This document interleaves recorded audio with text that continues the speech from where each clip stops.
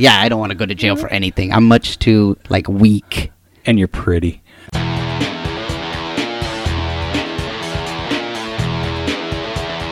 You are listening to the Stand Up Dads podcast.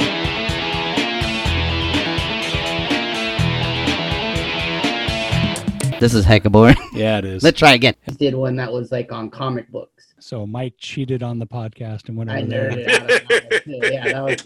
Yeah. Well, that's like I stopped doing the movie. This pre-COVID, we kind of stopped doing the movie one that I had done for a long time, where it kind of skewed into just more horror and then kind of obscure horror and we got more of a structure.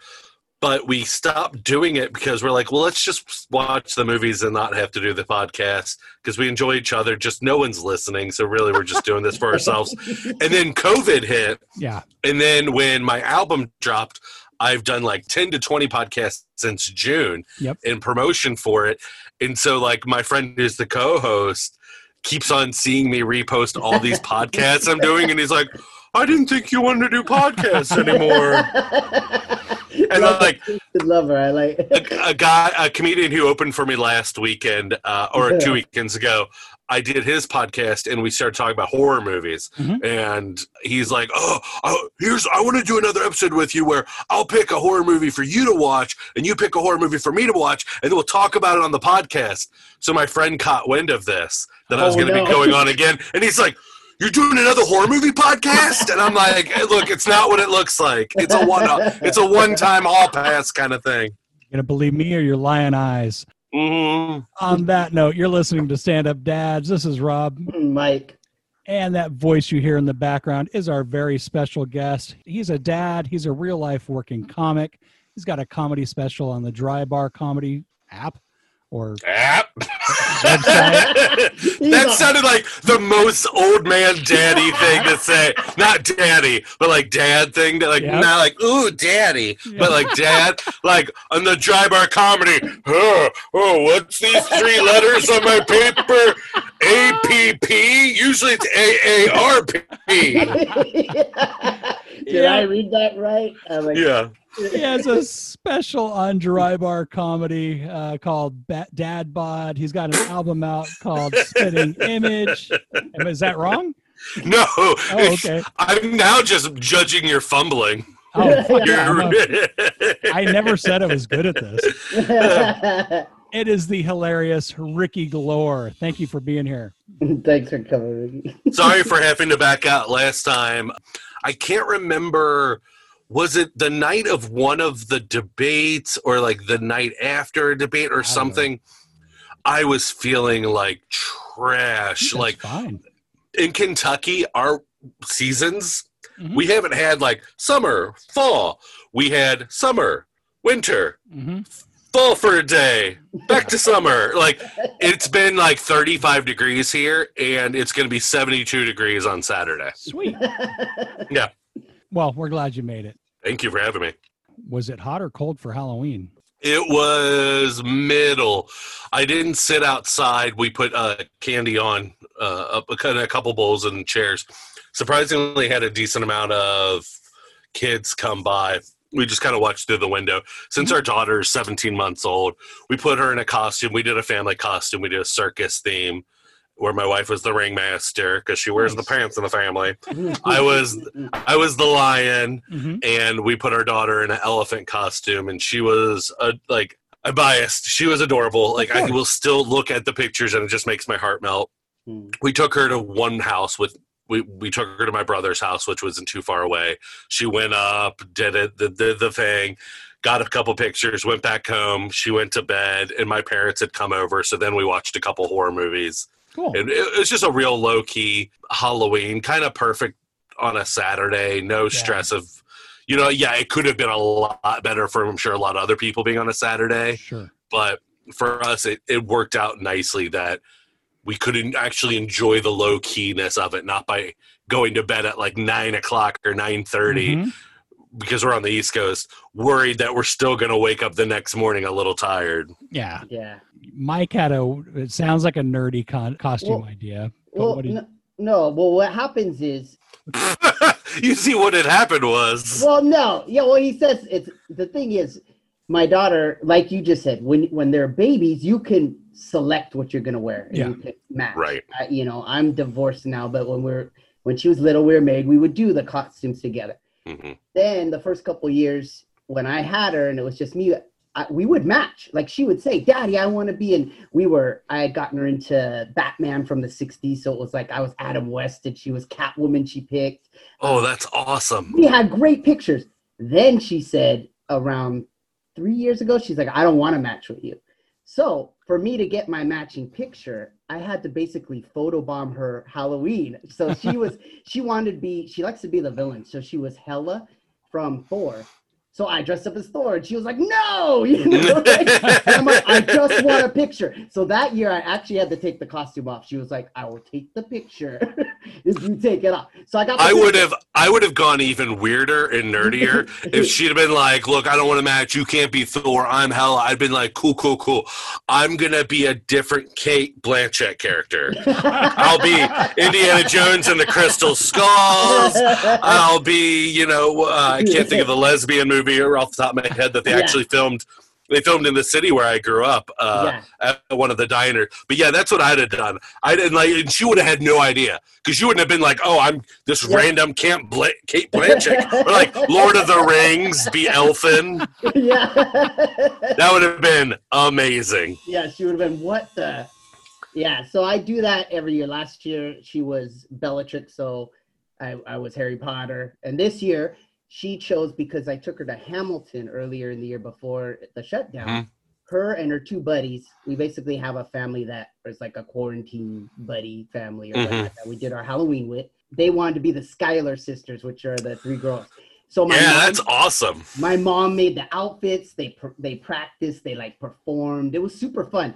But I just went and bought myself the coat and the shirt. So I'm Hamilton and get my picture. She just gives up now. Like when I come out, I basically have the costume to do our photo shoot, and then I'll go and That's so cool.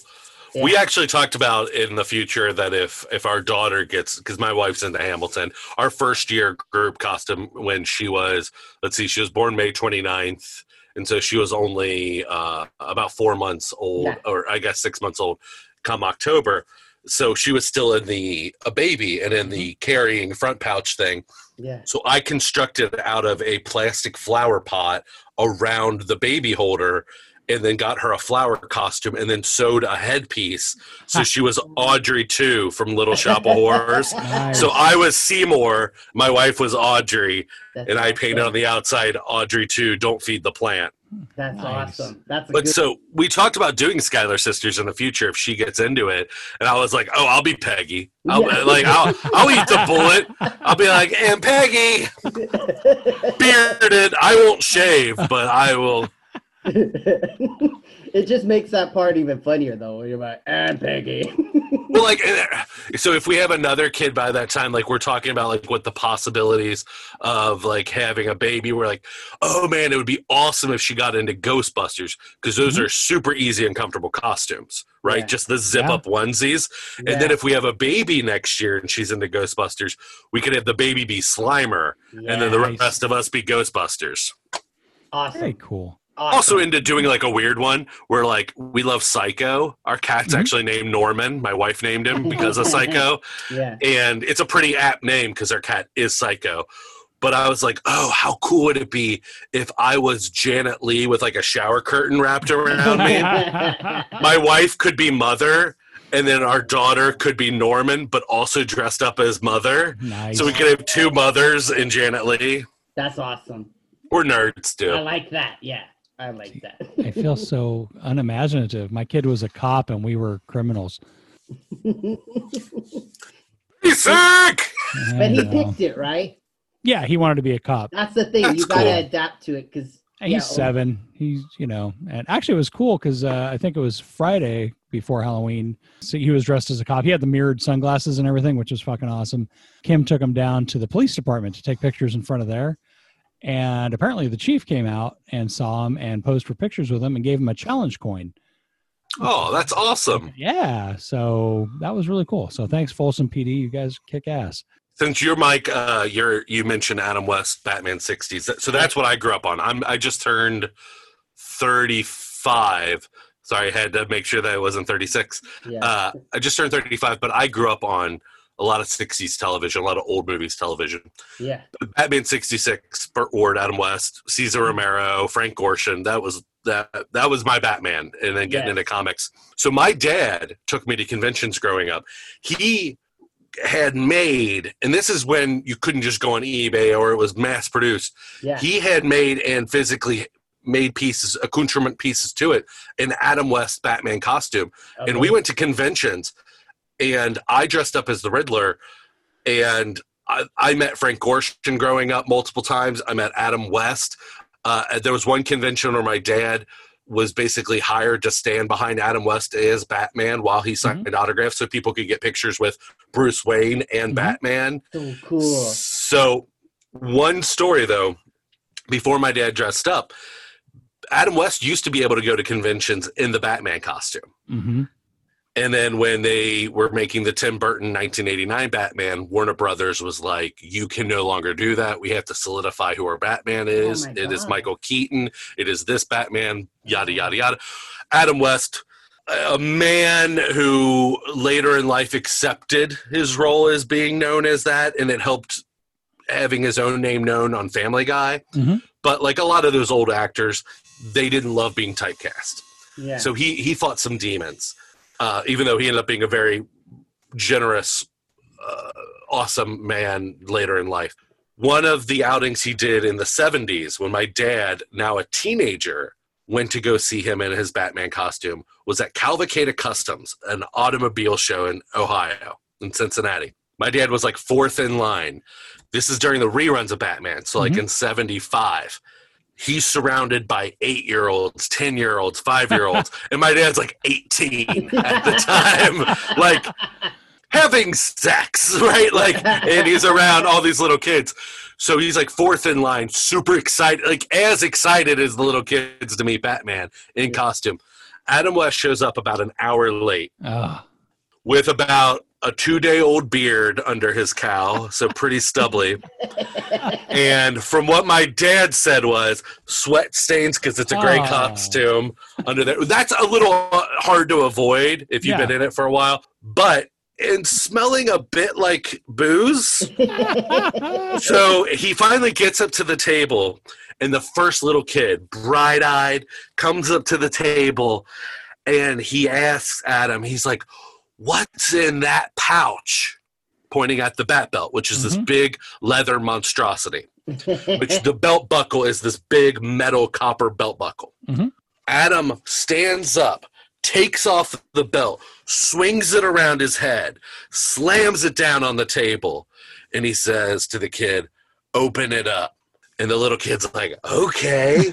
Goes up, not he having zero awareness of the trap that Mr. West has set, that Batman is luring him into, the spider to the fly. So the fly kid comes up, opens up the leather pouch, and just, my dad said, just the kid's face went from excitement to just like confusion, just drained. He pulls out a wooden block because that's what were used in the because it's leather pouches to have them stay expanded. You had to have something, and it never. They didn't have the bat belt. They didn't have the bat radio in there, except for unless it was a scene where they were pulling it out and using it. Yeah. So the kid pulls out a wooden block and holds it up, and Adam West leans in and goes, "Because none of it's real, kid. Batman isn't real. Next." Oh my God. Shit. Okay, we have to have you come back so you and Mike can do our, I think what would be Nerdfest 4. I take offense of it being called Nerdfest, but yes, I would love to sit and talk because I love own it like a badge. I know. Well, I'm a dork. I don't know. But I love that one. The Batman, the 60s Batman is one that holds up. You know, there's a lot there's a lot of shows where I'm like, "You're going to love this, Olivia," and then we'll start to watch and go, "Oh, I'm sorry. Like, I thought this was really good." I was little, for like, kids, for kids. I thought you were going to say for yourself, because where it does hold up for still you as an adult version is, this has been talked about ad nauseum, but like that show is made so smart that the producers knew that to keep the parents who dictate usually where that dial was set on the television. Now, we're using a bunch of old terms. Dials on televisions.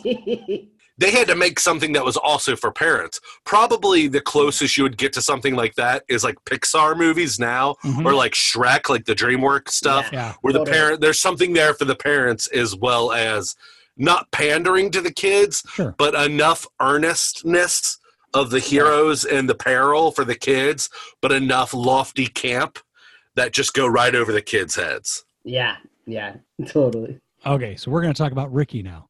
Okay. So, me! How long were you doing comedy before you became a dad? There was a little bit of an off period where I wasn't hitting it as hard because I was doing some playwriting and some directing and some storefront theater in Chicago. But I was doing, I had my daughter in 2019. So from 2005 to 2019 with a small down period in there. So 14 years. So how did having a kid change your approach to comedy? It had changed when I started getting back into it hot and heavy again in 2017 when I recommitted, which also coincided with moving from Chicago back to Northern Kentucky where the storefront theater scene isn't as big. There isn't as much audience to see wild creativity done on stage. So I knew that I still want to be creative. So going back and doing stand-up, which just requires me, the actor, the producer, and the director, and the writer, that's all I need. I only have to depend on me and my time and go to places where there might be audiences. My stand-up changed in 2017 because I was able to have the distance and the time and the maturity and life experiences already before even having a kid, with even just getting married, being in a longer relationship, to mine things that happened to me that I knew were funny but didn't know how to express them on stage as being funny, even from when I was just like in high school, right? Like I grew up in Campbell County. I went to Campbell County High School where our mascot's the camel. Our colors were purple and gold. There's a lot of stuff that we would ridicule and make fun of. But even doing stand-up in 2005, just a year after I graduated high school, I didn't know how to take what was funny in my real life and put it on stage. For many years, starting off as a house MC at the Funny Bone Comedy Club in Newport, Kentucky, I was dirty, which is fine. It's just not me. It really even wasn't me then, but I just felt that was the quickest way to connect with the audience and do one-liners and do a lot of made-up premises. And I didn't know, like I told that Adam West story. I had Batman story. Like my dad tried to build a 60s Batmobile without my mom knowing. And that sounds like a bad thing. My mom found the bubble windshield underneath my parents' bed, and my dad tried to lie and say it was window curtains. It's not a Batmobile, Bill. I'm having an affair. Yeah, exactly. Yeah, just to throw her off the scent. But that's the first time I ever heard the word divorce. Oh wow! Like as a possibility of like it's the Batmobile or me. And my dad like actually sat and thought for about a minute. But like I had all of that life experience, and I had things that I knew were ridiculous. I had the Burt Reynolds story that I told on my album. I had all that. I just didn't have the wherewithal or the experience or the retrospect maturity to know that could be used on stage and be used in a way that benefited me because it was closer to who I am, and also allowed the audience to reflect on me in a way of like, oh, that's his life. I also have a crazy thing. That's maybe not that, but it's, whatever, family. So parlaying that from 2017 to 2019, which then having 9 months of pregnancy and what that's like with my wife and my family, and then what it's like to be a dad, I then was already in the mode of knowing how to dissect and take those slices of life moments that were honest, that I have found usually get a bigger and better laugh anyway, because the audience can feel the honesty. They can feel the confidence of me telling the stories and my connectivity to it. That because I had already started doing that for a couple years before having a kid, I was able to mine it a little easier. And now actually working on my new hour where I'm getting rid of some of that stuff and doing some new stuff, now I'm talking about my kid's first birthday and different side tangents that takes me on. I'm actually feeling more comfortable and close, like inching closer to that comic voice now than I even was a year ago. Nice.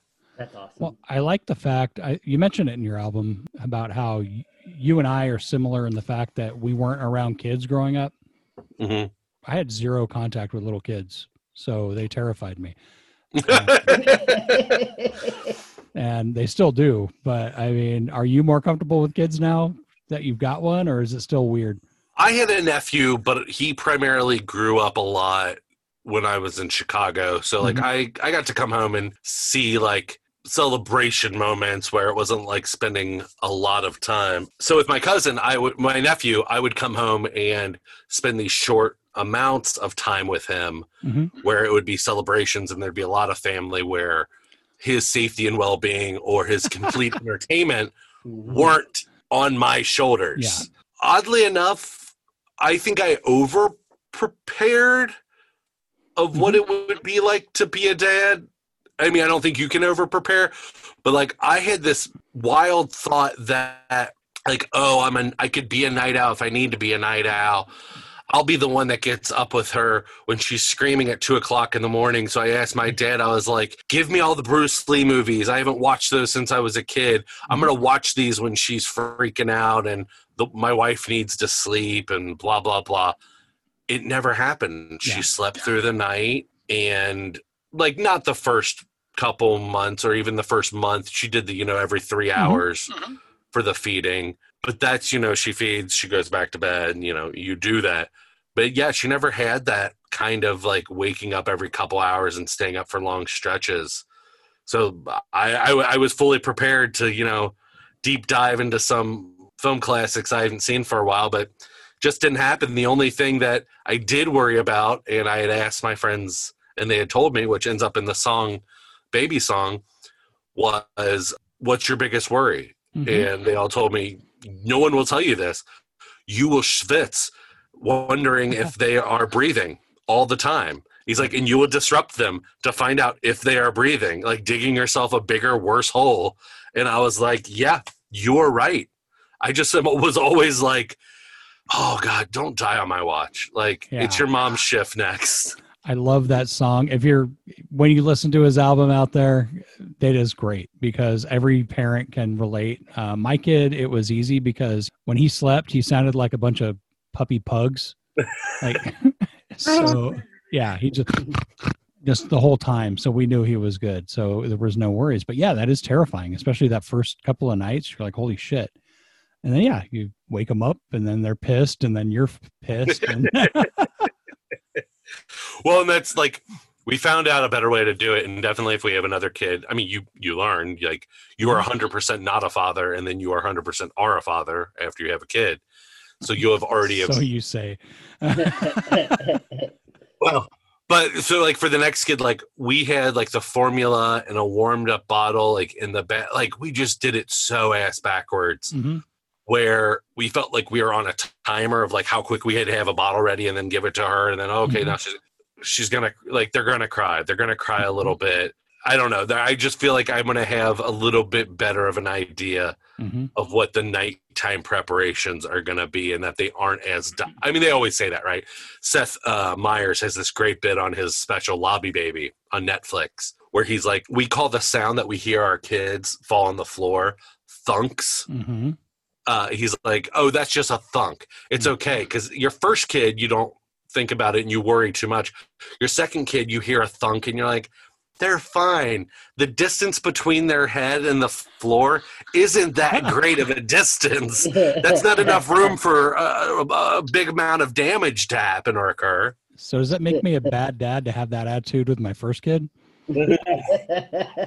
Yes. Okay. Every time, like, I'll just say, like, yeah, you're a terrible father. I could have told you that. Call CPS. But yeah, you have naked Burt Reynolds behind you. Does your wife know? Yeah, she actually walked in and goes, "What the fuck is that?" And I love him. You let us be. It's like, no, he has a bit about Burt Reynolds on his album, so I did this in your honor. I just think it's ironic that there's two rugs in that picture. The one he's laying on and the one on his head. Totally. And, here, I'll... Maybe the merkin on his pubes. Oh, there. Oh, there you go. Stand up. That's nice. But no, for our child, my wife is, I mean, she rightfully so, she's the mother, and I'm not saying I'm heartless, but every time our daughter hits her head in some way or rolls over or something, and it does make like a noise you don't want to hear, my wife's like, oh, are you okay? And every time my daughter does it now, I'm like, oh, and there's goes science. Oh, and there's goes social studies. Oh, and there goes math. Oh, there's going to be another year of bedwetting. So, but you also have, talking about being prepared, you have some genius life hacks in your show. And I don't want to burn your material, but... Burn it. It's on an album. It's on a special. Okay. But your thing about guess where I'm taking you to dinner tonight is fucking brilliant. And I've used it. Thank you. Someone said, so I know you should never read comments on the internet, but this was my first experience with getting a lot of comments. So, because Drybar has over 1.6 million followers or subscribers. So I went to the videos and I read through the comments. Look, everyone's got an opinion. But one thing that was reoccurring on that video specifically, Wife Hacks, were people complaining that it was an old internet meme that they had read years ago. Okay. And I was like, I don't think I've seen it. And so I Googled and I looked it up, and it's not worded the exact same, but it is pretty much the same joke. And like, I didn't feel like, oh my God, what a hack that I am. And it's called Wife Hacks. So it doesn't help that that's an easy grab for people to be like, yeah, that's a hacky joke. But I was like, oh, you know what? Maybe I did see this in Facebook, like back in 2006. I was like, I don't know. But I was like, for me, not to justify it or excuse it, I was like, this does come from my wife being like, oh, you don't always have to think about dinner. Or, oh, you don't have to always care about making dinner or worrying about what we're going to do for dinner. And then like, there'll be nights I'll be like, all right, what do you want to have for dinner? And she's like, oh, I don't know. Yep. And so like, that's where it comes from, is a ton of experiences like that. Then writing that joke. But like, there is a part of me that now that clip is up, it leads into what at that time I was calling the 3 H's, which are holiday candles, home signs, and horror movies, which I really, really like that bit, especially the horror movie part. And now that wife hack joke takes up the first minute of that bit, that I worry that they're not going to get to. They're going to think it's so generic or it's so hacky. They're going to watch that part and be like, oh, no, what, this guy's just going to do a bunch of internet jokes? I don't think so. Hacky or not, it's brilliant and effective because it actually does work. But I had that happen to me where I had a joke about, because I had a surgery on my elbow and I didn't know about them.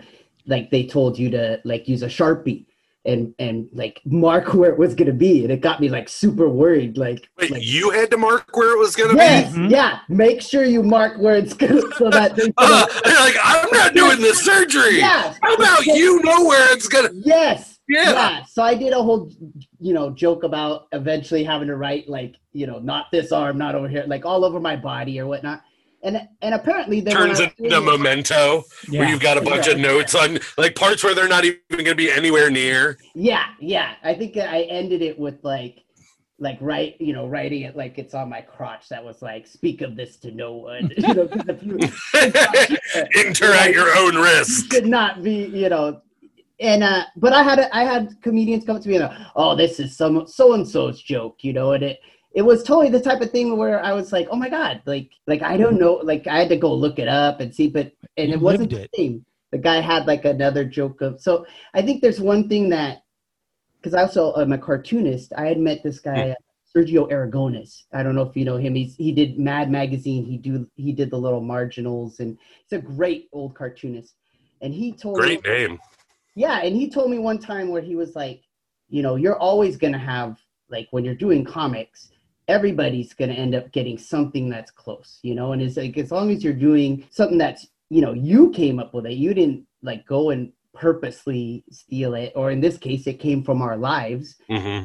There's nothing we can do about it, because it bothered me too. Like when you said that, it's like you start to really think like, oh my God, is there some way I randomly heard this? But it's I think there's a difference between the narcissism of like Carlos Mencia, who clearly almost did word for word a Cosby joke, or Dane Cook, who is high on his own farts at one point, who told Steve Byrne that he was stealing his essence because he was being very boisterous and energetic on stage. Like there's some narcissism, like, there is some sociopathic qualities with that I think is different, where they are like, no, that's me. Yeah. Where I think you and I were like, oh, I don't want anyone to ever think that I only have an actor, I got a laugh there that wasn't mine, that I used that as a gateway laugh to then do my own material, which isn't as funny. Where I'm opposite.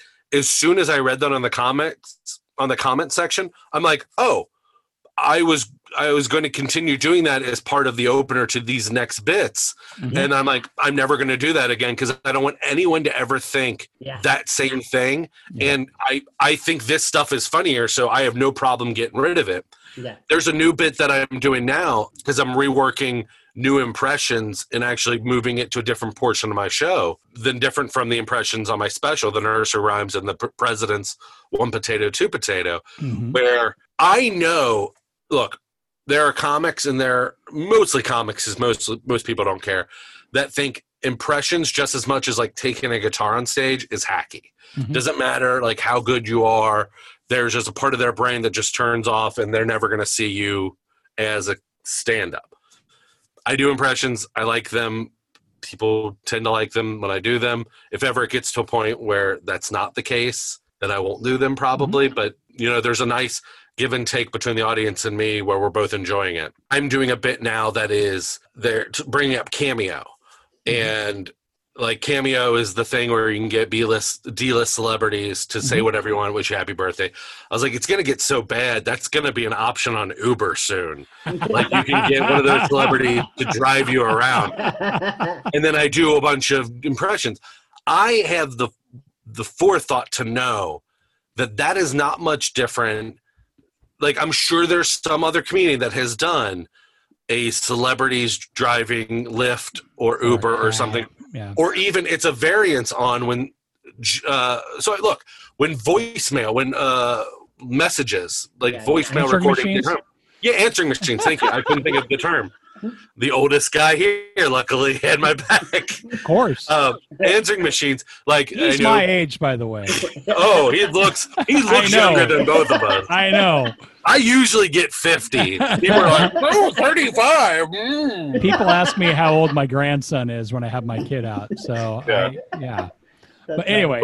Answering machines. Like, I'm sure when answering machines came along, that was a way for impressions to use that as a springboard to go into a bit and be like, oh, how crazy would it be to have Christopher Walken do your answering machine? And then GPS, right? And I lived through that when GPS started coming out. When I first started doing stand-up. So, like, I heard people being like, oh, you don't want GPS, it's Joe Pesci, because he's just going to yell at you the whole time. Or, like, Al Pacino. Like, so I get it. They are derivative. But I go into the Uber bit because actually my Cameo bit is a little longer and something personal about my wife asking me if, for a birthday present, if I wanted a Cameo. And I didn't know what it was. And then my wife explained it. I was like, what's a Cameo? Is it going to be like a day where I don't see you like the whole day and then randomly you're going to pop out and be like, hi! And then you're going to disappear again? And she's like, no. She's like, Cameo. And she explained what it was. And I was like, oh, that sounds awful. Please do that. And I looked too. She's like, like Gilbert Gottfried does. I'm like, no, thank you. You don't want Vince Neil wishing you a happy birthday? And then I break that a little bit with my bit because I found out that I can kind of do a Ryan Reynolds or Deadpool impression. So I do that in there. So clearly he's not a D-list celebrity. He's pretty high up the top of his game. But like I have Nicolas Cage, I have Gilbert Gottfried because he's on it, Ryan Reynolds, and I can't remember who I end on because it's a new bit. But like I was fully aware when I started doing that I was like, I get it. Someone's going to say, oh, celebrities driving Uber, that's real original. It's like, yeah, well, whatever. Yeah. If it's funny, it's funny. Everything's derivative of something because, I mean, people have been around for thousands of years. Someone's thought of everything at some point, unless it's technology based. But you could go back to Frank Gorshin on the Ed Sullivan show. I think he appears the night the Beatles appear, doing an impression set of doing like James Cagney and stuff, where I think he does something that's close to almost a bit I do now that I think about it, of like celebrities as like valets or something. Yeah. And like that is his conduit to then do the voices, which he was an amazing impressionist. Yeah, it's if your butthole is that tight while watching comedy, you didn't come there to be entertained and go somewhere else. It was funny when you were on Gag on this. That's where we first met. I remember I jotted down a note about, because we have cover bands, because we were talking about joke stealing and stuff like that. Yeah. And I jotted down a note saying, oh, shit. Yeah, like a cover comic where someone does someone else's bit, which would be fucking horrible. But I'm sure that someone's going to try that shit. It's like, oh, I'm going to be the new Andrew Dice Clay, or, well, fuck, Dennis Leary did it with fucking Bill Hicks. I mean, yes. That's what. Well, look, I'm not going to do a burning of effigy of Dennis Leary, but I think he's great. But cure. But if you go past No Cure for Cancer, you are laughing at the celebrity and the personality that Dennis Leary curated on that first album. Yeah. I don't think the material is as strong, but you like him because it's like talking to an old friend. Like, their viewpoint. You know what their hot button top, like, what's going to incite them to get angry. And so, like, but that's great as a celebrity that people are going to pay to see. Like John Mulaney. He said, one of the best things about now being who I am, John Mulaney, is people are buying a ticket to see me, John Mulaney. He said one of the worst things is a comedian who wants to be funnier than the last time he did a special is that unfortunately people come to see me, John Mulaney. He's like, and it's hard to decipher. Are they laughing at the joke or are they just being nice because they like me? Yeah.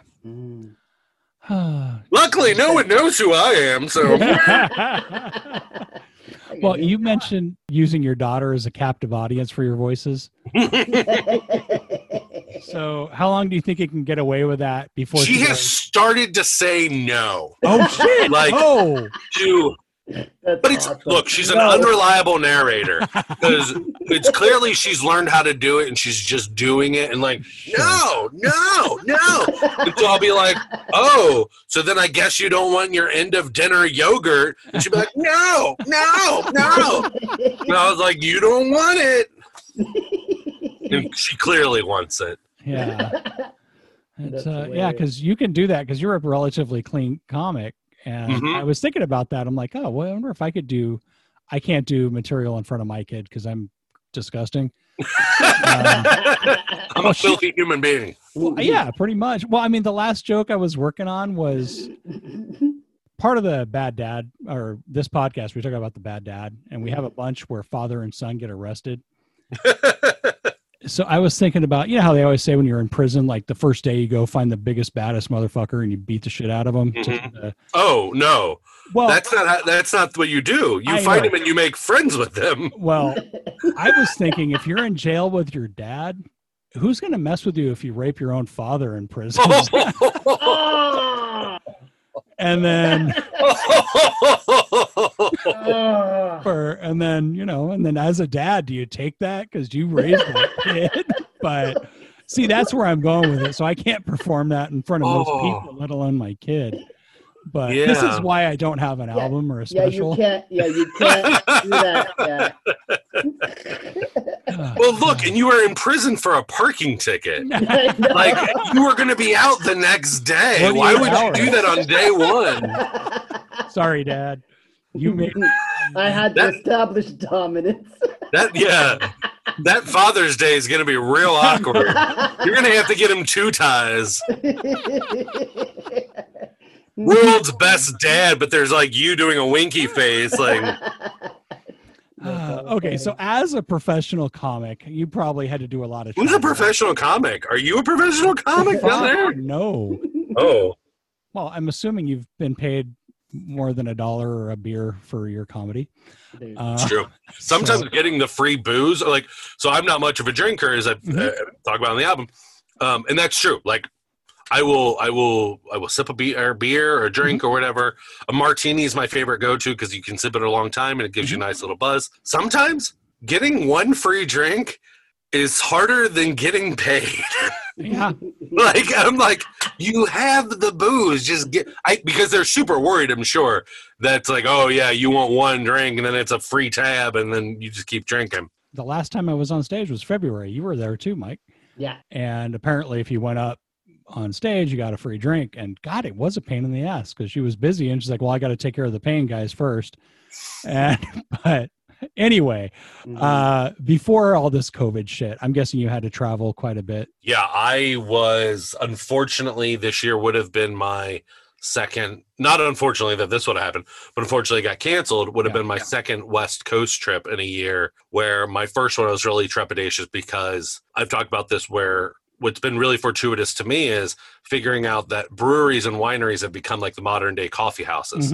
On the East Coast, within driving distance to myself, especially in Ohio, there are a ton of them. And they're willing, especially if you have a couple credits, even if you don't, to give you something in an opportunity in a captive audience, because they're usually located in cornfields too, where the bigger city is a little bit of a trek.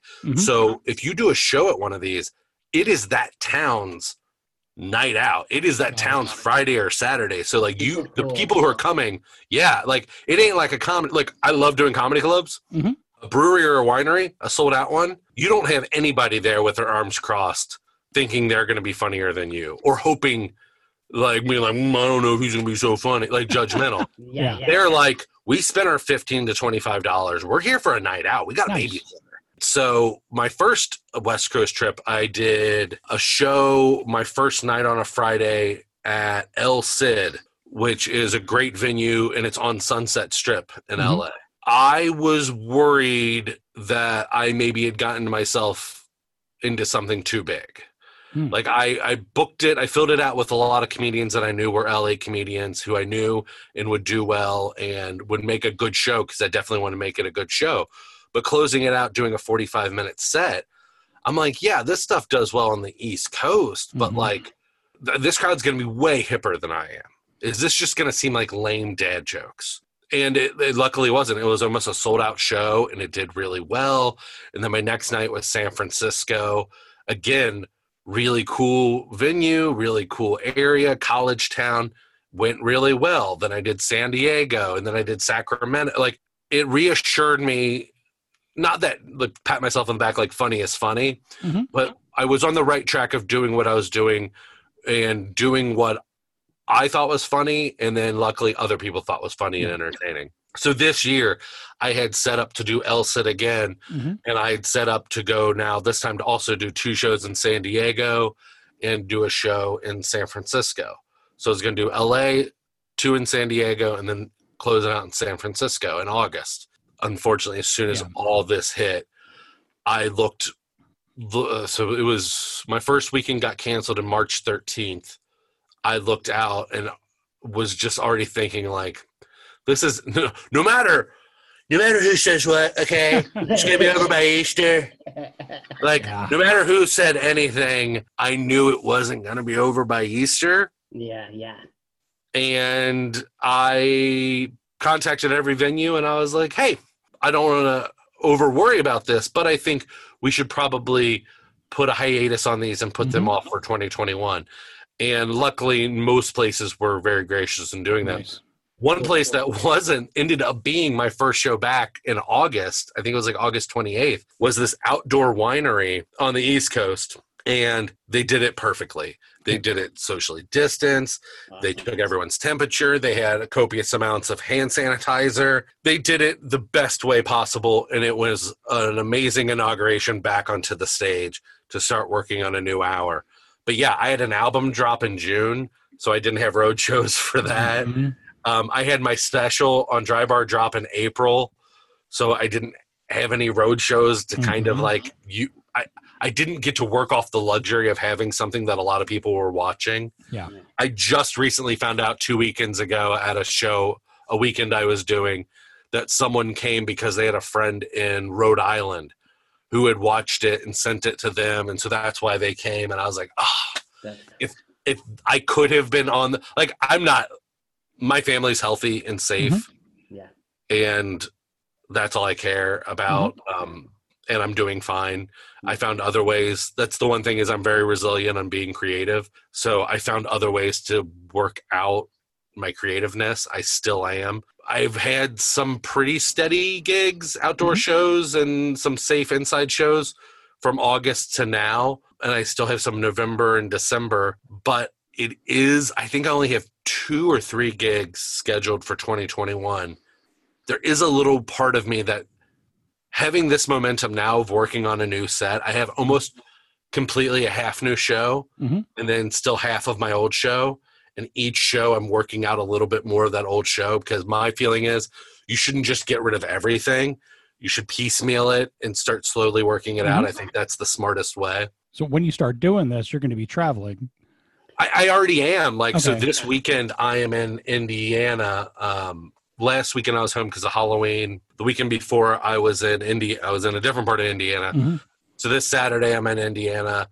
The weekend after that I'm in Georgetown, Kentucky. The So how do weekend you prepare your well, I mean, your kid's still kind of young, but do you have to do anything to get ready for that so that it's not? David Cross was just on WTF with Mark Maron. Yep. He did a great story about being, when he first was a dad to his daughter, where he planned his European trip at the time to coincide being back at home as quick as possible to be with his daughter. And he like cut an extra day off of travel, so he was red-eyeing it, and he came back home very tired, and he came home and he came through the door and he was like, "Dad's home!" And his daughter just kind of turned around and was like, and then like just kept on living, and he was like, "Oh, okay." He's like, I won't do that again. I'm not gone so much. Like, every morning I take her to the babysitter that we have. We have our rituals. She sees me every day. So like when I'm on the road, if I'm gone for the whole weekend, I call, I'll do a FaceTime. She is still so young that I haven't had any cats in the cradle moments. Yeah. Where it's like, oh, I'm going to miss the play. Yeah. That'll be its own challenges when it comes up. But unless my star rises in fame by doing comedy, I don't foresee that being a regular occurrence of having to Sophie's Choice, any of that. Yeah. And it's lucky that she's, you're not older, because like Olivia had, her school went back yesterday, and she's Just yesterday. Yes. So me and her mom kept her in the online version, and only 8 kids stayed. So she was like, pretty upset about it. But I told her, that we have to do what we think is right, that we want to keep you safe, and all your friends that go back are going to die. No, I didn't do that. But My wife is a special needs teacher. And so look, we could get into a huge diatribe of, yes, Republicans want to have small government and have the state deal with it. But when they're not giving any extra funding to the schools to deal with it properly. My wife, like Trump in the debate, saying, well, teachers just need to wear a mask and they'll be safe. It's like, no. Okay, cool. My wife has to physically hug a special needs child to calm him down from an anxiety attack. Yeah. There is no distance. And she is not going to not do that because of who she is, and that's her job. Our babysitter, we're very fortunate, isn't a family member, but she has been very safe, and we are all very communicative with the 2 other kids that are there with her. It's been very hard. Like, I can't even imagine what your daughter did with, or what my nephew does with the online schooling. Look, I had a hard time understanding what it was like if I'd have been in high school and Facebook existed. I know. Like, Yeah. Missing social media, I do not miss not being in school. I graduated in 2004, and so I think Jesus Facebook started popping Christ. back up around, and Yeah. We're like 1990, and he loves to bring it up to me, because anytime. Are you 1990 or because my brother was 99? Yeah, I was we're 90. Yeah. 90. Yeah. So Mike and I have gone to school together 72 since we were in first grade. Yeah. Wow. So, so 12 years of Catholic school. Mm-hmm. Oh my! Wait. So what was your guys's? I'm sorry to derail. Yeah. Yeah. So were you guys close friends during all that time? Not the whole time. I think in grade school we just were more associates, and Yeah. in high school we just Associates. drank and smoked pot together. Yeah.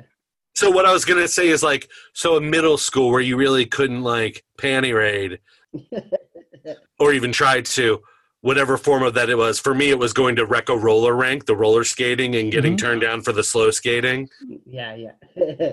and being the only kid not wearing like the inline skates. What was your guys' go-to? Like, what did you guys rent from like the video store? What was your hangout on like a weekend or Friday or Saturday night?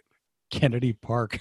Yeah, dude. I mean, the problem was you could only really hang out with the people that you could reach. Like my mom was like, "I'm not driving you anywhere." So like, if I could eventually get like, I think not until like 7th or 8th grade could I bike far enough to start to make it to friends because they were far enough away. You know, like I do so much like for my daughter now that I'll forget. Where I'll be like, oh, whenever I say I'm a bad dad or something, it'll be like, if you realize how much like I make sure, you know, even now, I The make only sure reason right away- you're a bad dad is because you're her bitch.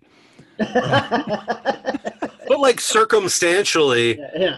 you would look. I mean, there's also the difference between raising a white male versus a young female. Of like, my parents would have had zero qualms with me being a kid of the street on my bike, Mhm. you know, going 2 miles away through a construction site, Totally, yeah. unviewed at like probably 9:00 was maybe my cutoff. What curfew would have to be home by like 9:30 Mhm. or when the street lights came on, kind of thing. Mhm. My parents would have no problem with that.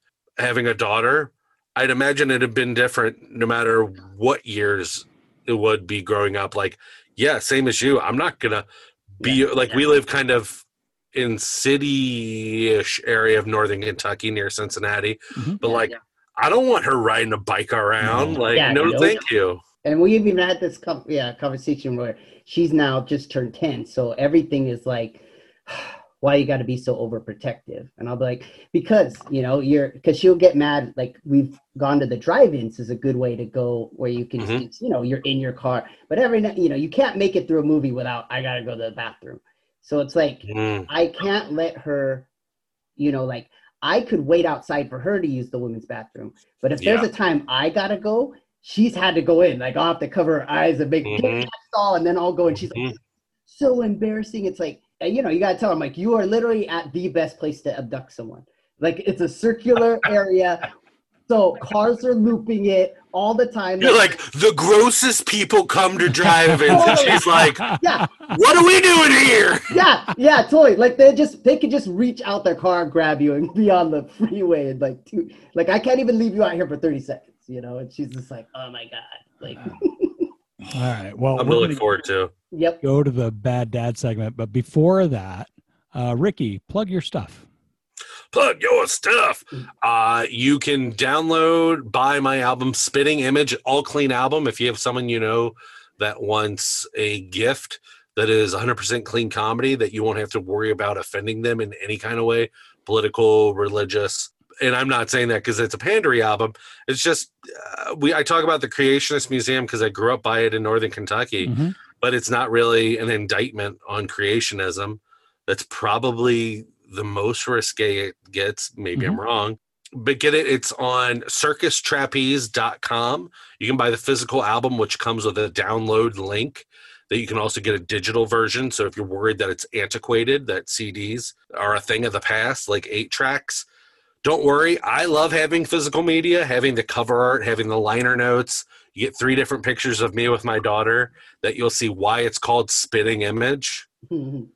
It's because we unfortunately look so much alike. There's no milkman situation in our household. That's the joke. And Her beard's a little finer. she's got. That's what the circus costume should have been this year. It should have been her as the bearded lady. You can also get it on iTunes, Amazon, streaming on Spotify if you already have Spotify. Weirdly enough, if you already have Spotify, that's a great way to listen to it because I make way more money off Spotify than I would have ever guessed. Really? I got my first check from it for streams, and especially if I get added to a comedy playlist, it gets even better. So that's a great way for me to make a little coinage during quarantine or coronavirus, having less shows. Also, I say this on every podcast I do, download the Dry Bar Comedy app. It's free. There are 0 catches. There are 0 commercials. There are 0 ads. You're not going to see any weird emails or anything. They don't sell your information. Like, I don't know how they make money except for ads on YouTube, because the Dry Bar app runs very smoothly, and you have access to over 1,000 different stand-up comedy specials from comedians you've actually heard of. Not like you haven't heard of me. You could watch you could watch Dad Bod on there, which I think is a good watch. But you could also watch like Erica Rhodes' stand-up special, Andy Beningo, Jeff Jenna, Greg Morton, who did voices for Hanna-Barbera, and does this amazing Star Wars clip. God, there's so many great comedians on there. It's a free app, and there's not a lot of hiccups. So yeah, and also follow me on Twitter at Ricky Glore, Instagram at Glore Ricky, Facebook Ricky Glore Comedy for my schedule. Just started doing TikTok. That's at Ricky Glore. That's just a way for me to really work on impressions, like the Uber driver, celebrity Uber driver. I kind of tested a lot of them out on there and figured out which ones sound good. Those are my plugs. Beautiful. Speaking of plugs, check out Seattle Gummy Company. They have been a wonderful sponsor. Mike and I love their product. You get all the caffeine in a cup of coffee and 5 times as fast and half the cost of a cup of coffee at one of those big mega coffee shops. It tastes good. It's effective. I actually had to pop some now because I was freaking exhausted, and I feel great right now. So check out the link in the show notes. Click that link, enter the code StandUpDads15, get 15% off your order. Stand Up Dads. Edit there. Seattle Gummy Company. I think you need a gummy right now, dude. No, not right now. You're leaning forward like you're going to go. Bonk. Seattle Gummy Company. Stand Up Dad tested and approved. Get shit done.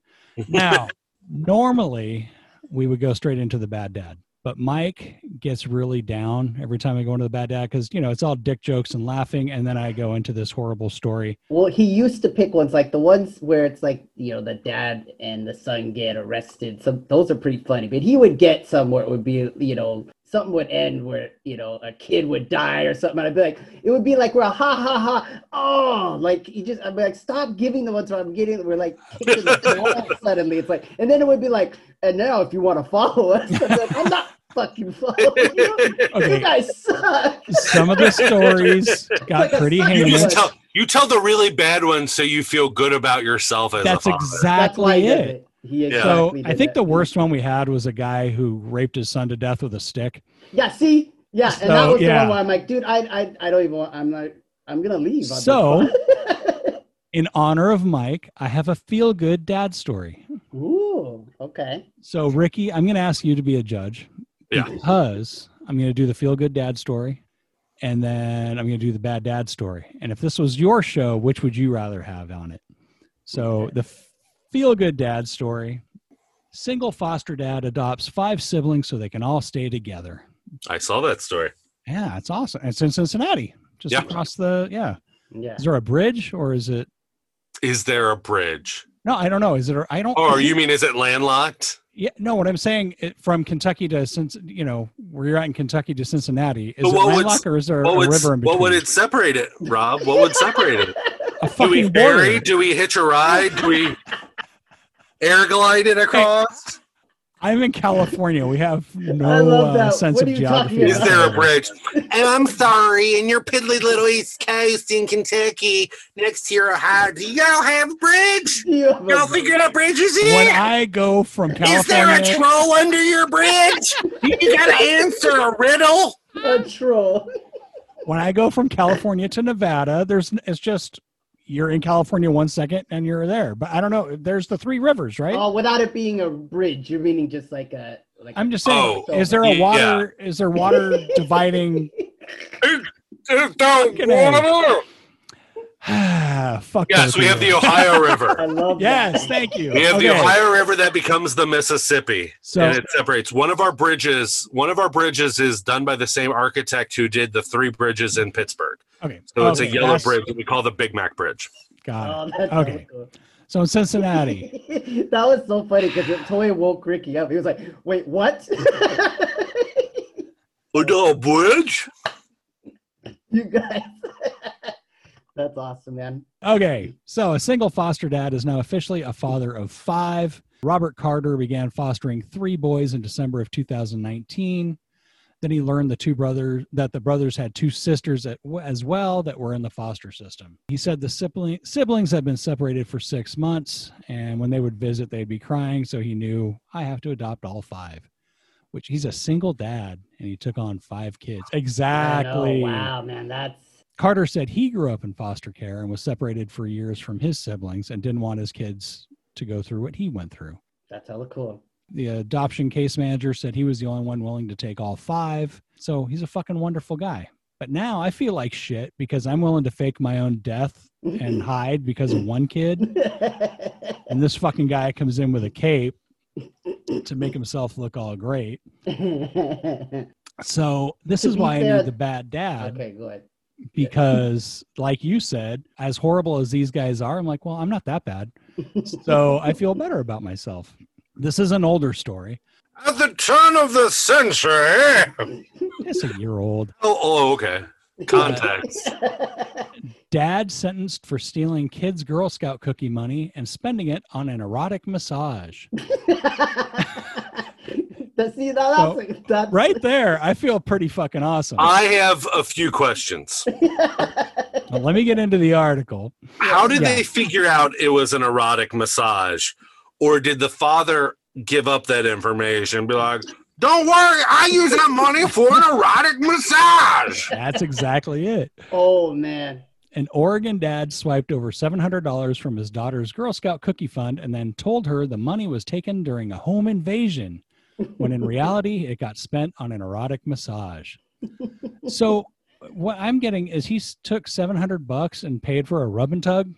I've never done that personally because I'm not going to pay for something I can do perfectly fine myself. $700. I never thought that. Mike, how much does a rub and tug go for?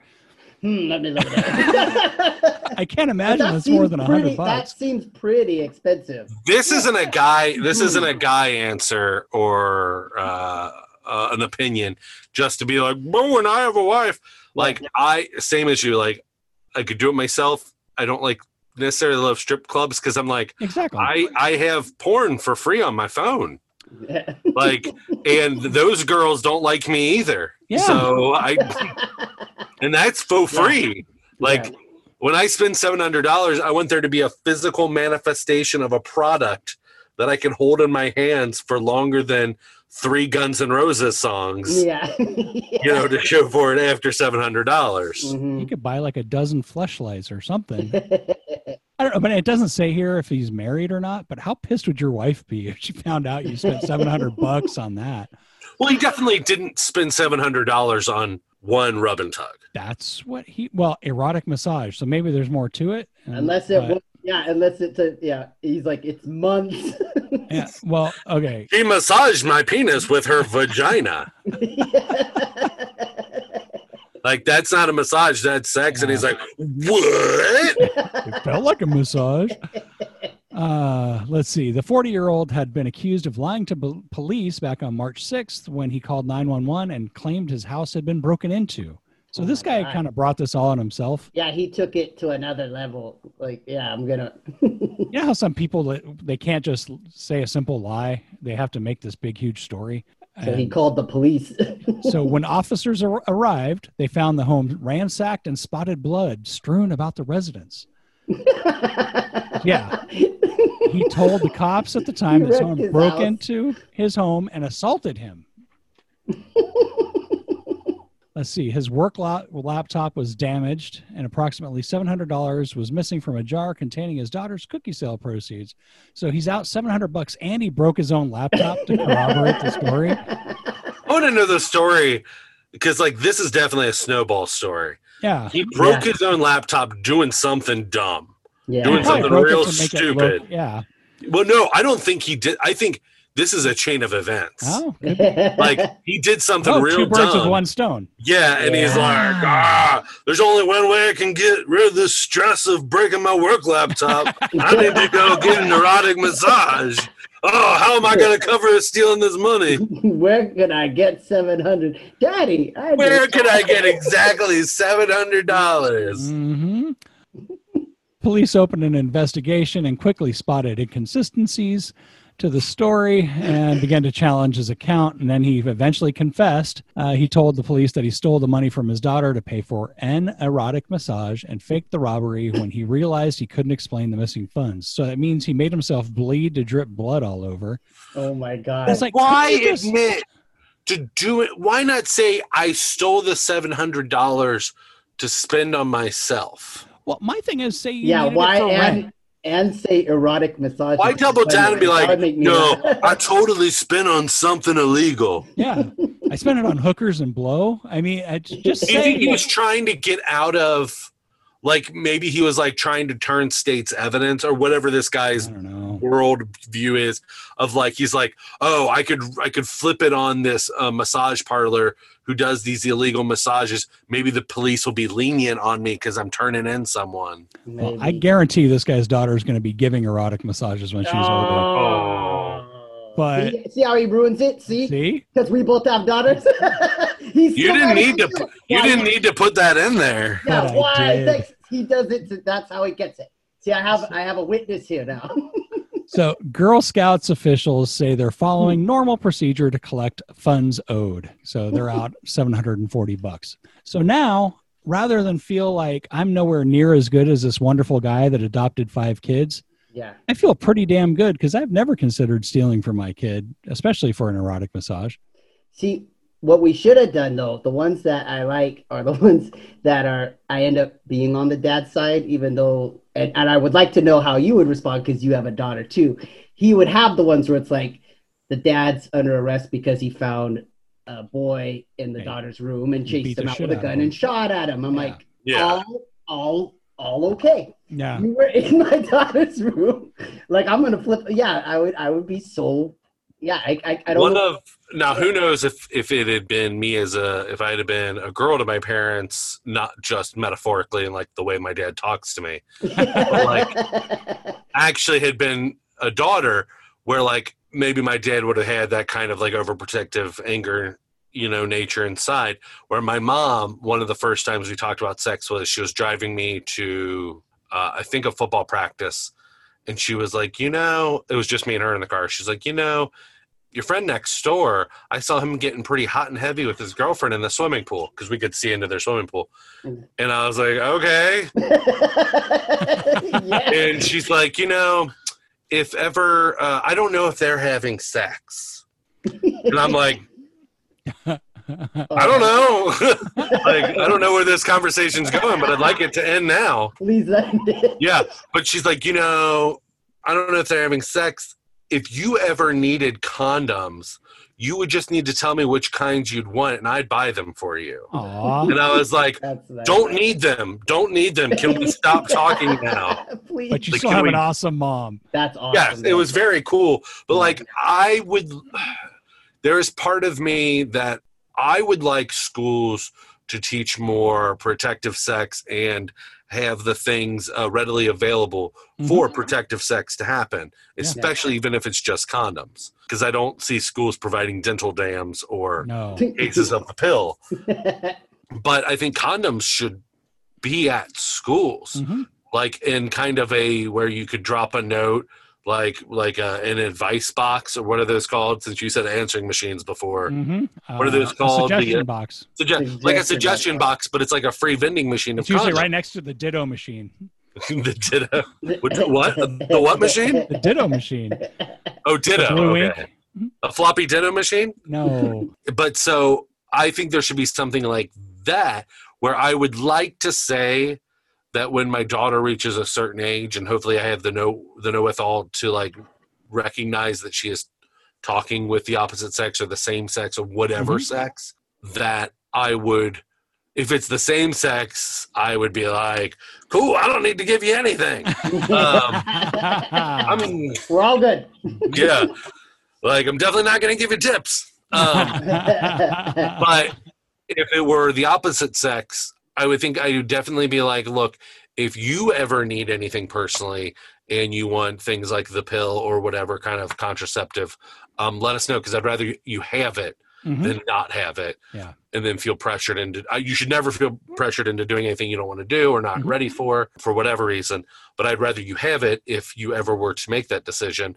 Also, if you would like to have condoms on hand, I would rather you have condoms if they don't. I don't think that promotes promiscuity. I think that promotes, I just don't want to promotes mindfulness. But look, I mean, if middle of the night, look, I also don't think I'm going to be the parent that's like, oh, you can drink, but as long as it's in my house, that's cool. I'm not going to do that either. But I'm also not. Yeah, I'm not going to be naive to think that it couldn't also happen there. Yeah. Or to have the things here, or like what? Just I don't. Look, a car is never a great place for any of your times to be in, but like. Maybe have some next to the ice cubes, the gum, like in your console or whatever. Just have it. That's in key. Yeah, I think communication's key with kids. And even, like I'm sure with your daughter, Mike, or even with your son, Rob, just them knowing that you're open to have conversations and are available, I think is key.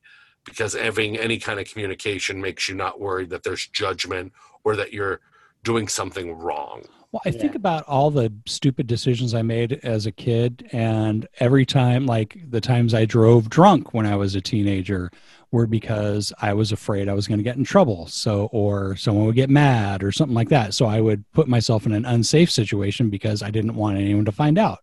So same thing for sex. It's like, oh, they're going to get pissed if I ask for condoms or something like that. It's just, I don't know. I think it's a wonderful way to look at it. Because if it's not a taboo thing that you're afraid of, you're not going to be stupid and get backed into a corner and make a bad decision. Yeah. I remember when I got hurt playing football my junior year, and I always had kind of one foot in the arts doing like chorus and stuff or some variety shows of some comedy in school before that. But I was varsity football, wrestling varsity, doing a traveling team for baseball. I was heavy into sports, and that luckily wasn't my ultimate trajectory because there's quite a shelf life for that. I probably would have gone to college for wrestling, and unless you end up doing WWE, there's not really a career in wrestling. There's just more injuries that could have happened. But I got hurt my junior year playing football, and there was a good length of time while I was recovering that I would go over to a friend's house whose dad was a middle school teacher that I actually had for science. He was one of those parents like, oh, I'm okay with you guys drinking whatever and how much whatever, as long as it's here at our house and everyone stays here. So there was wild ass parties there every weekend. He had older brothers too, who then were in college, like getting us wherever we wanted.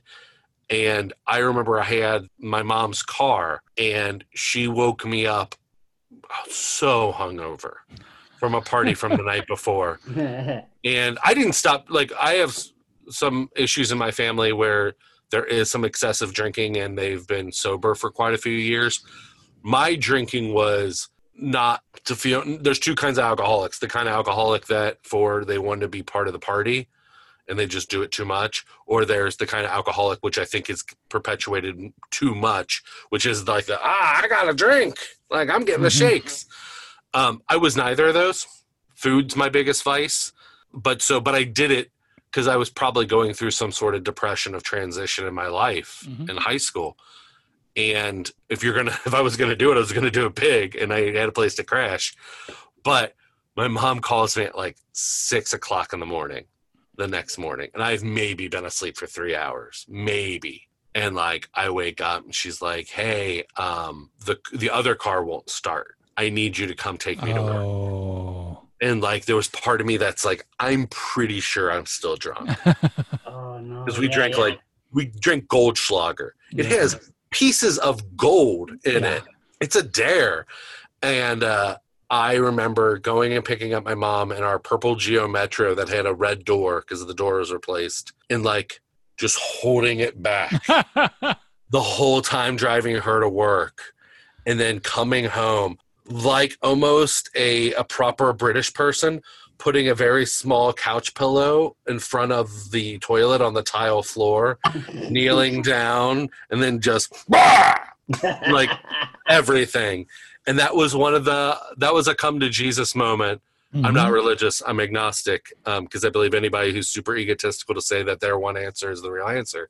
But I will still say come to Jesus. That, I think, was the light bulb moment of, oh, this thing makes me feel awful. And if I'm depressed, it makes me feel worse.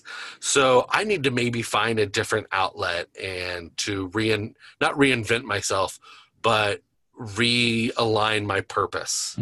And yeah, that was it. Puking up Goldschlager will do it. Ugh, Goldschlager. Well, yeah. On that note, email us at thestateupdads@gmail.com. Rate us, review us. That's how the show grows. We need it. We want it to happen. I just started rambling. Were there any, between the two of you, were there any like last questions from either of you that are like burning on your minds that I haven't answered on either the other podcast or this one before we sign off? Well, which would you prefer, the bad dad story or the feel good dad story? The bad dad story, because it wasn't so atrocious that it made me feel bad for joking about. Because honestly, no one got hurt except for his idiocracy. Where if it had been something awful, like clearly we weren't making any jokes during the 5 adoption one because we're like, oh, that's so nice. We could be cynics and like start dissecting it for whatever reason, but we didn't. So that second story, clearly, if you're like, oh, we need a story that's going to have room to riff. That one was the one. It's tough because when I research these, I keep looking for stories like that where guys are just idiots. But unfortunately, I have to sift through like pages and pages of murders and rapes and shootings and all this horrible shit. And believe it or not, those horrible stories I get are the best I could find. So I don't know. But Ricky, what's the best way to get a hold of you again? You can follow me on Twitter at Ricky Glore. That is probably one of the best. I think Twitter might be, Twitter is incorrectly used. Bad out of people. But by today, there was 1 hour where 4 of his tweets were they got edited, right? Or had a disclaimers, or fact checked, which is fantastic because I'm sure it sent him over the edge while he was sitting on the toilet having a monstrous KFC poop from the night before. That's awesome. I had 4 double down sandwiches. Block this. But Twitter, I think, is actually a fantastic use and tool for comedians because keeping you to 140 characters. If your primary goal, look, in 2 ways. If your primary goal as a stand-up or an entertainer is to show people how funny you are, get out of the game. No, thank you. Twitter, I think it's the same way. If your primary goal is to get a bunch of followers and likes and retweets and stuff, and you obsess over that, Twitter's you're going to fall into a dark, deep despair, and you're not going to have any impetus to do it. But if your goal is to make yourself write X amount of tweets and jokes, and maybe styles of jokes a day, the 140 characters is perfect to do it, and it's a great tool to keep you kind of like a condensed online joke journal. And you can sometimes use it as a benefit for other comedians and friends that you may know who add tags to it or maybe give you a different point of view that you weren't thinking, and then you can go. I mean, there was one in particular for a new joke that I have, which is about junk in the trunk. But I think junk in the trunk is an awful way to compliment a woman or objectify her on a certain body part. Like, it's junk. Nobody wants junk. Like, I think we could be a little bit more complimentary or uplifting in our objectifications of their body parts. Like maybe like leadership hips or first prize thighs, or they got a lot of beauty in that booty. Part of that joke was put together by a couple other comedians on Twitter that I liked where they were coming at the joke with by adding some tags. And I reached out to them. I was like, "Ooh, I really like that. I'm thinking of using that and going this way." Mm-hmm. And I was like, "Can I use that?" And they're like, "Oh my God, yeah, please." I'd be flattered. I was like, "Oh, well, thank you." I was like, "Because you really opened the door of helping me steer it in a direction that I wasn't going. And it really helped solidify what this joke could be." So yeah, follow me on Twitter at Ricky Glore. And that's really the best place, or at Ricky Glore Comedy on Facebook, where you can see different shows that pop up, or, podcasts that I've been on like this one. I'm sure when you post it, I'll be sharing the link on there. Yeah. And definitely check them out on TikTok, because you've been putting a lot of stuff out there. TikTok. Okay. Now, if you wanted to hire someone to draw a picture of a 40-year-old guy getting a $700 erotic massage, who would you write to? You would write to me at Pencil for Hire. That's pencilforhire.com, or Pencil for Hire on Instagram. That one I probably could turn into a funny comic. There's certain ones that way he'll end it, and I'm like, I'm not going to draw that. That one I probably could turn into something pretty funny. Yeah. Not it being like, super dirty. I could do something funny with that one, but other ones, no. And Mike has a comic collection called Clumsy Love. There is a link in the show notes. Check it out. He wrote it he had a strip for about 5 years. You got a couple of years in this one. It's pre-baby and post-baby. When you were doing it real time, I looked forward to them all the time, and I would get on your ass if you were behind. That's a great name. Clumsy Love. It's a beautiful thing. I want you to start doing these again, but you can get a collection of these yourself. It's like, what, 600 comics? Something like that. Yeah. There's a So- lot in that one. My daughter's on, so now she's old enough that she reads them, and I got to put out, at least collect the rest of them so she can just have them to read, and then I got to put them back up and start, because I started doing them again. What's great about them is like what you're saying, where you're doing like comedy jokes about where you're at right now. It's going to be awesome later when your daughter's older to see them. And that's what I'm realizing. I had 5 years of this, that she's able to go back, and even though I would take it in kind of crazy ways, sometimes there's a lot of stuff in there that's just like, yeah, that toy happened, and it's pretty cool. Like I even put some up, so she, certain strips that she liked or whatnot that were. Oh, it's a time capsule. Like I'm talking about different ways of being creative. We were talking about before the podcast, I don't know if it was recorded yet, but I'm huge into horror movies. And so probably at the end of high school and beginning of college, a group of friends and I, we started a sketch comedy public access show, filmed a lot of shorts, filmed a incredibly short, very bad zombie movie that I kind of wrote, that my friends threw out the script and thought it'd be better just to improvise so they didn't have to learn lines. Just how you do. And I've always been interested in writing and directing. I directed storefront theater musicals and plays in Chicago. And I have a lot of friends in the industry. Adam Marcus, who co-wrote and directed Jason Goes to Hell. Him and his wife wrote Texas Chainsaw Massacre, the beginning, I think. And some other people, Todd Farmer, who wrote Jason X. I grew up going to horror movie conventions. I've gotten to the point where I kind of want to put up or shut up. And so I've written different scripts and shorts. I just had a short accepted into a new anthology called The United States of Horror, which is a Canadian produced anthology series where they're doing a horror short from each one of the 50 states. And so mine is representing Kentucky. Nice.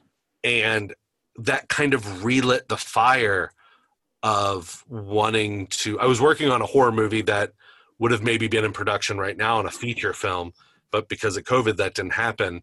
I just wrote another short that I think I can do with a small group to keep it as safe as possible. And my wife, who was also an actress, did a lot of the shows in Chicago. If she's interested in it, there's also a part for my daughter that would be easy enough to do, like wouldn't require a lot from her. She'd just have to walk into an area and not, look at the camera a bunch and blah, blah, blah. Because I'm also thinking of that while I'm writing it.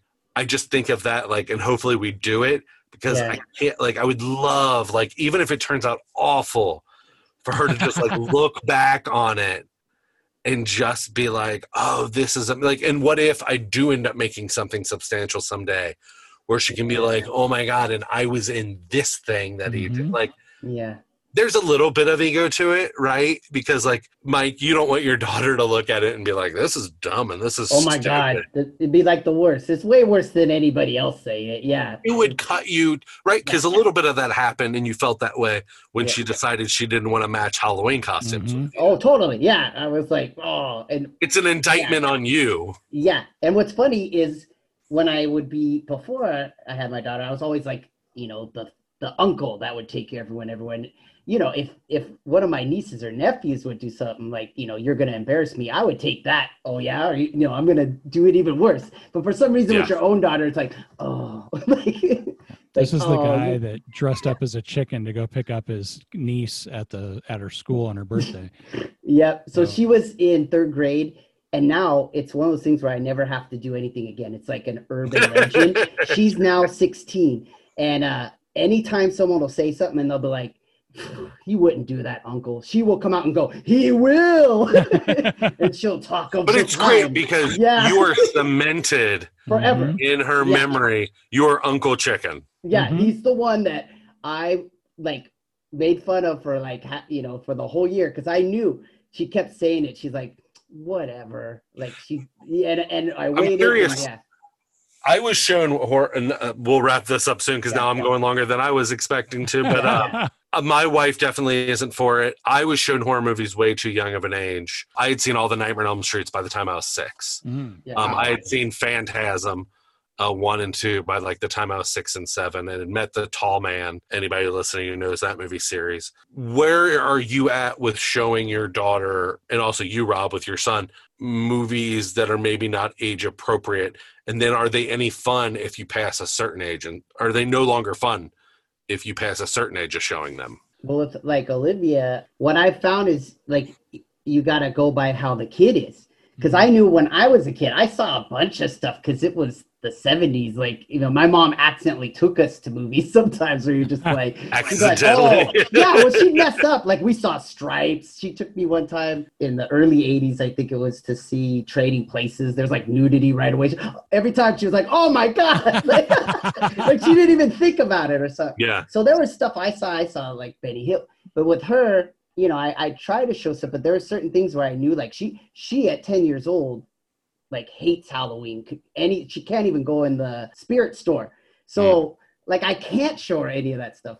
About a year and a half ago, I was just excited that she was finally able to watch the Marvel movies with me.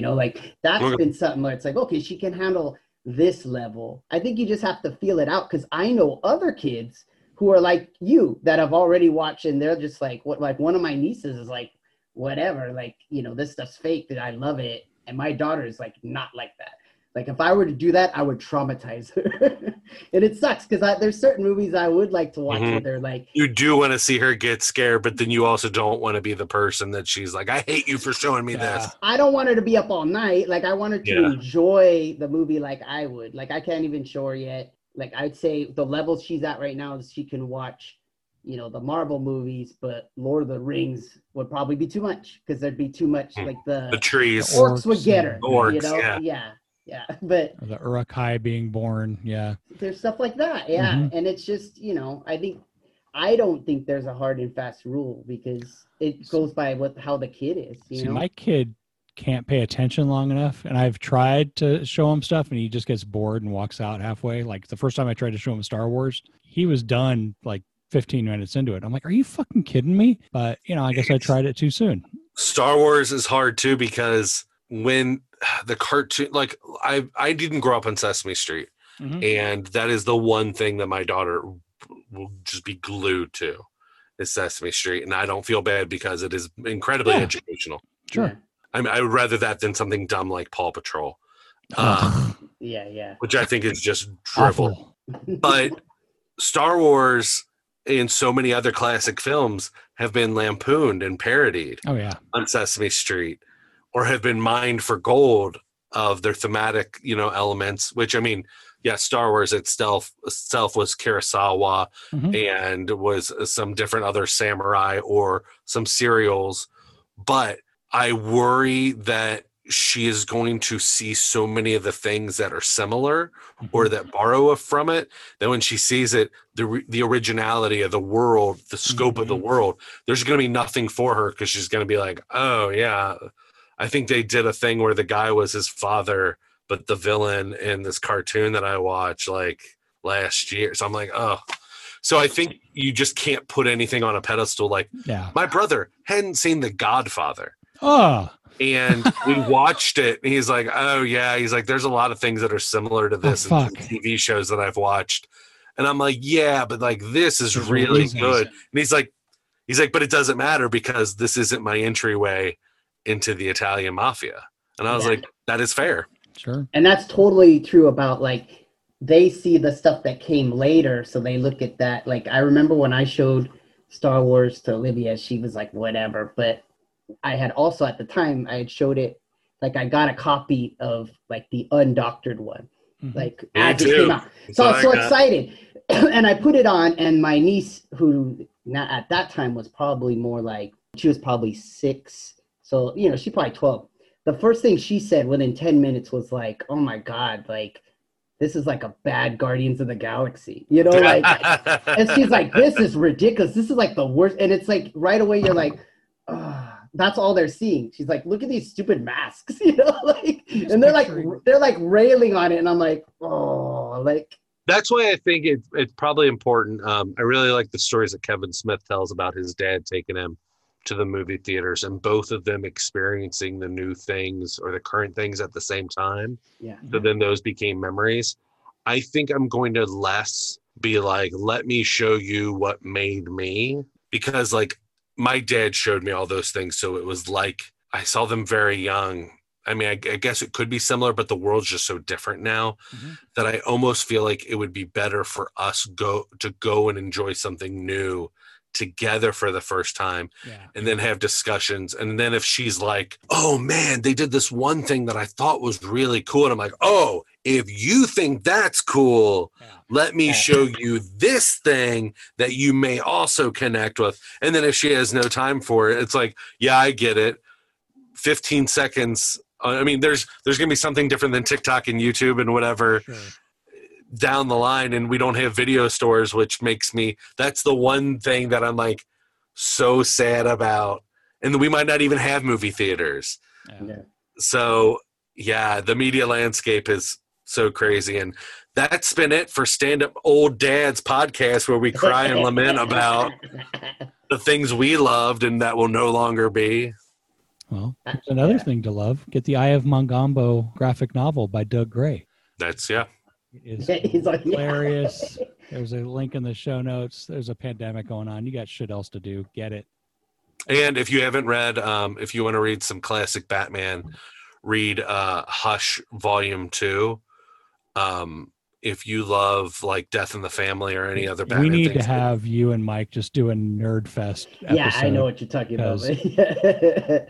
I'm just, you know, and I agree with what you're saying, because that's totally what, without planning it, that's what I've ended up doing with Olivia. Like, we started reading together Harry Potter about like a little more like a year and a half ago. In the jar. And yeah, so he gets so mad because to me, I was like, I never read it. Let's read it.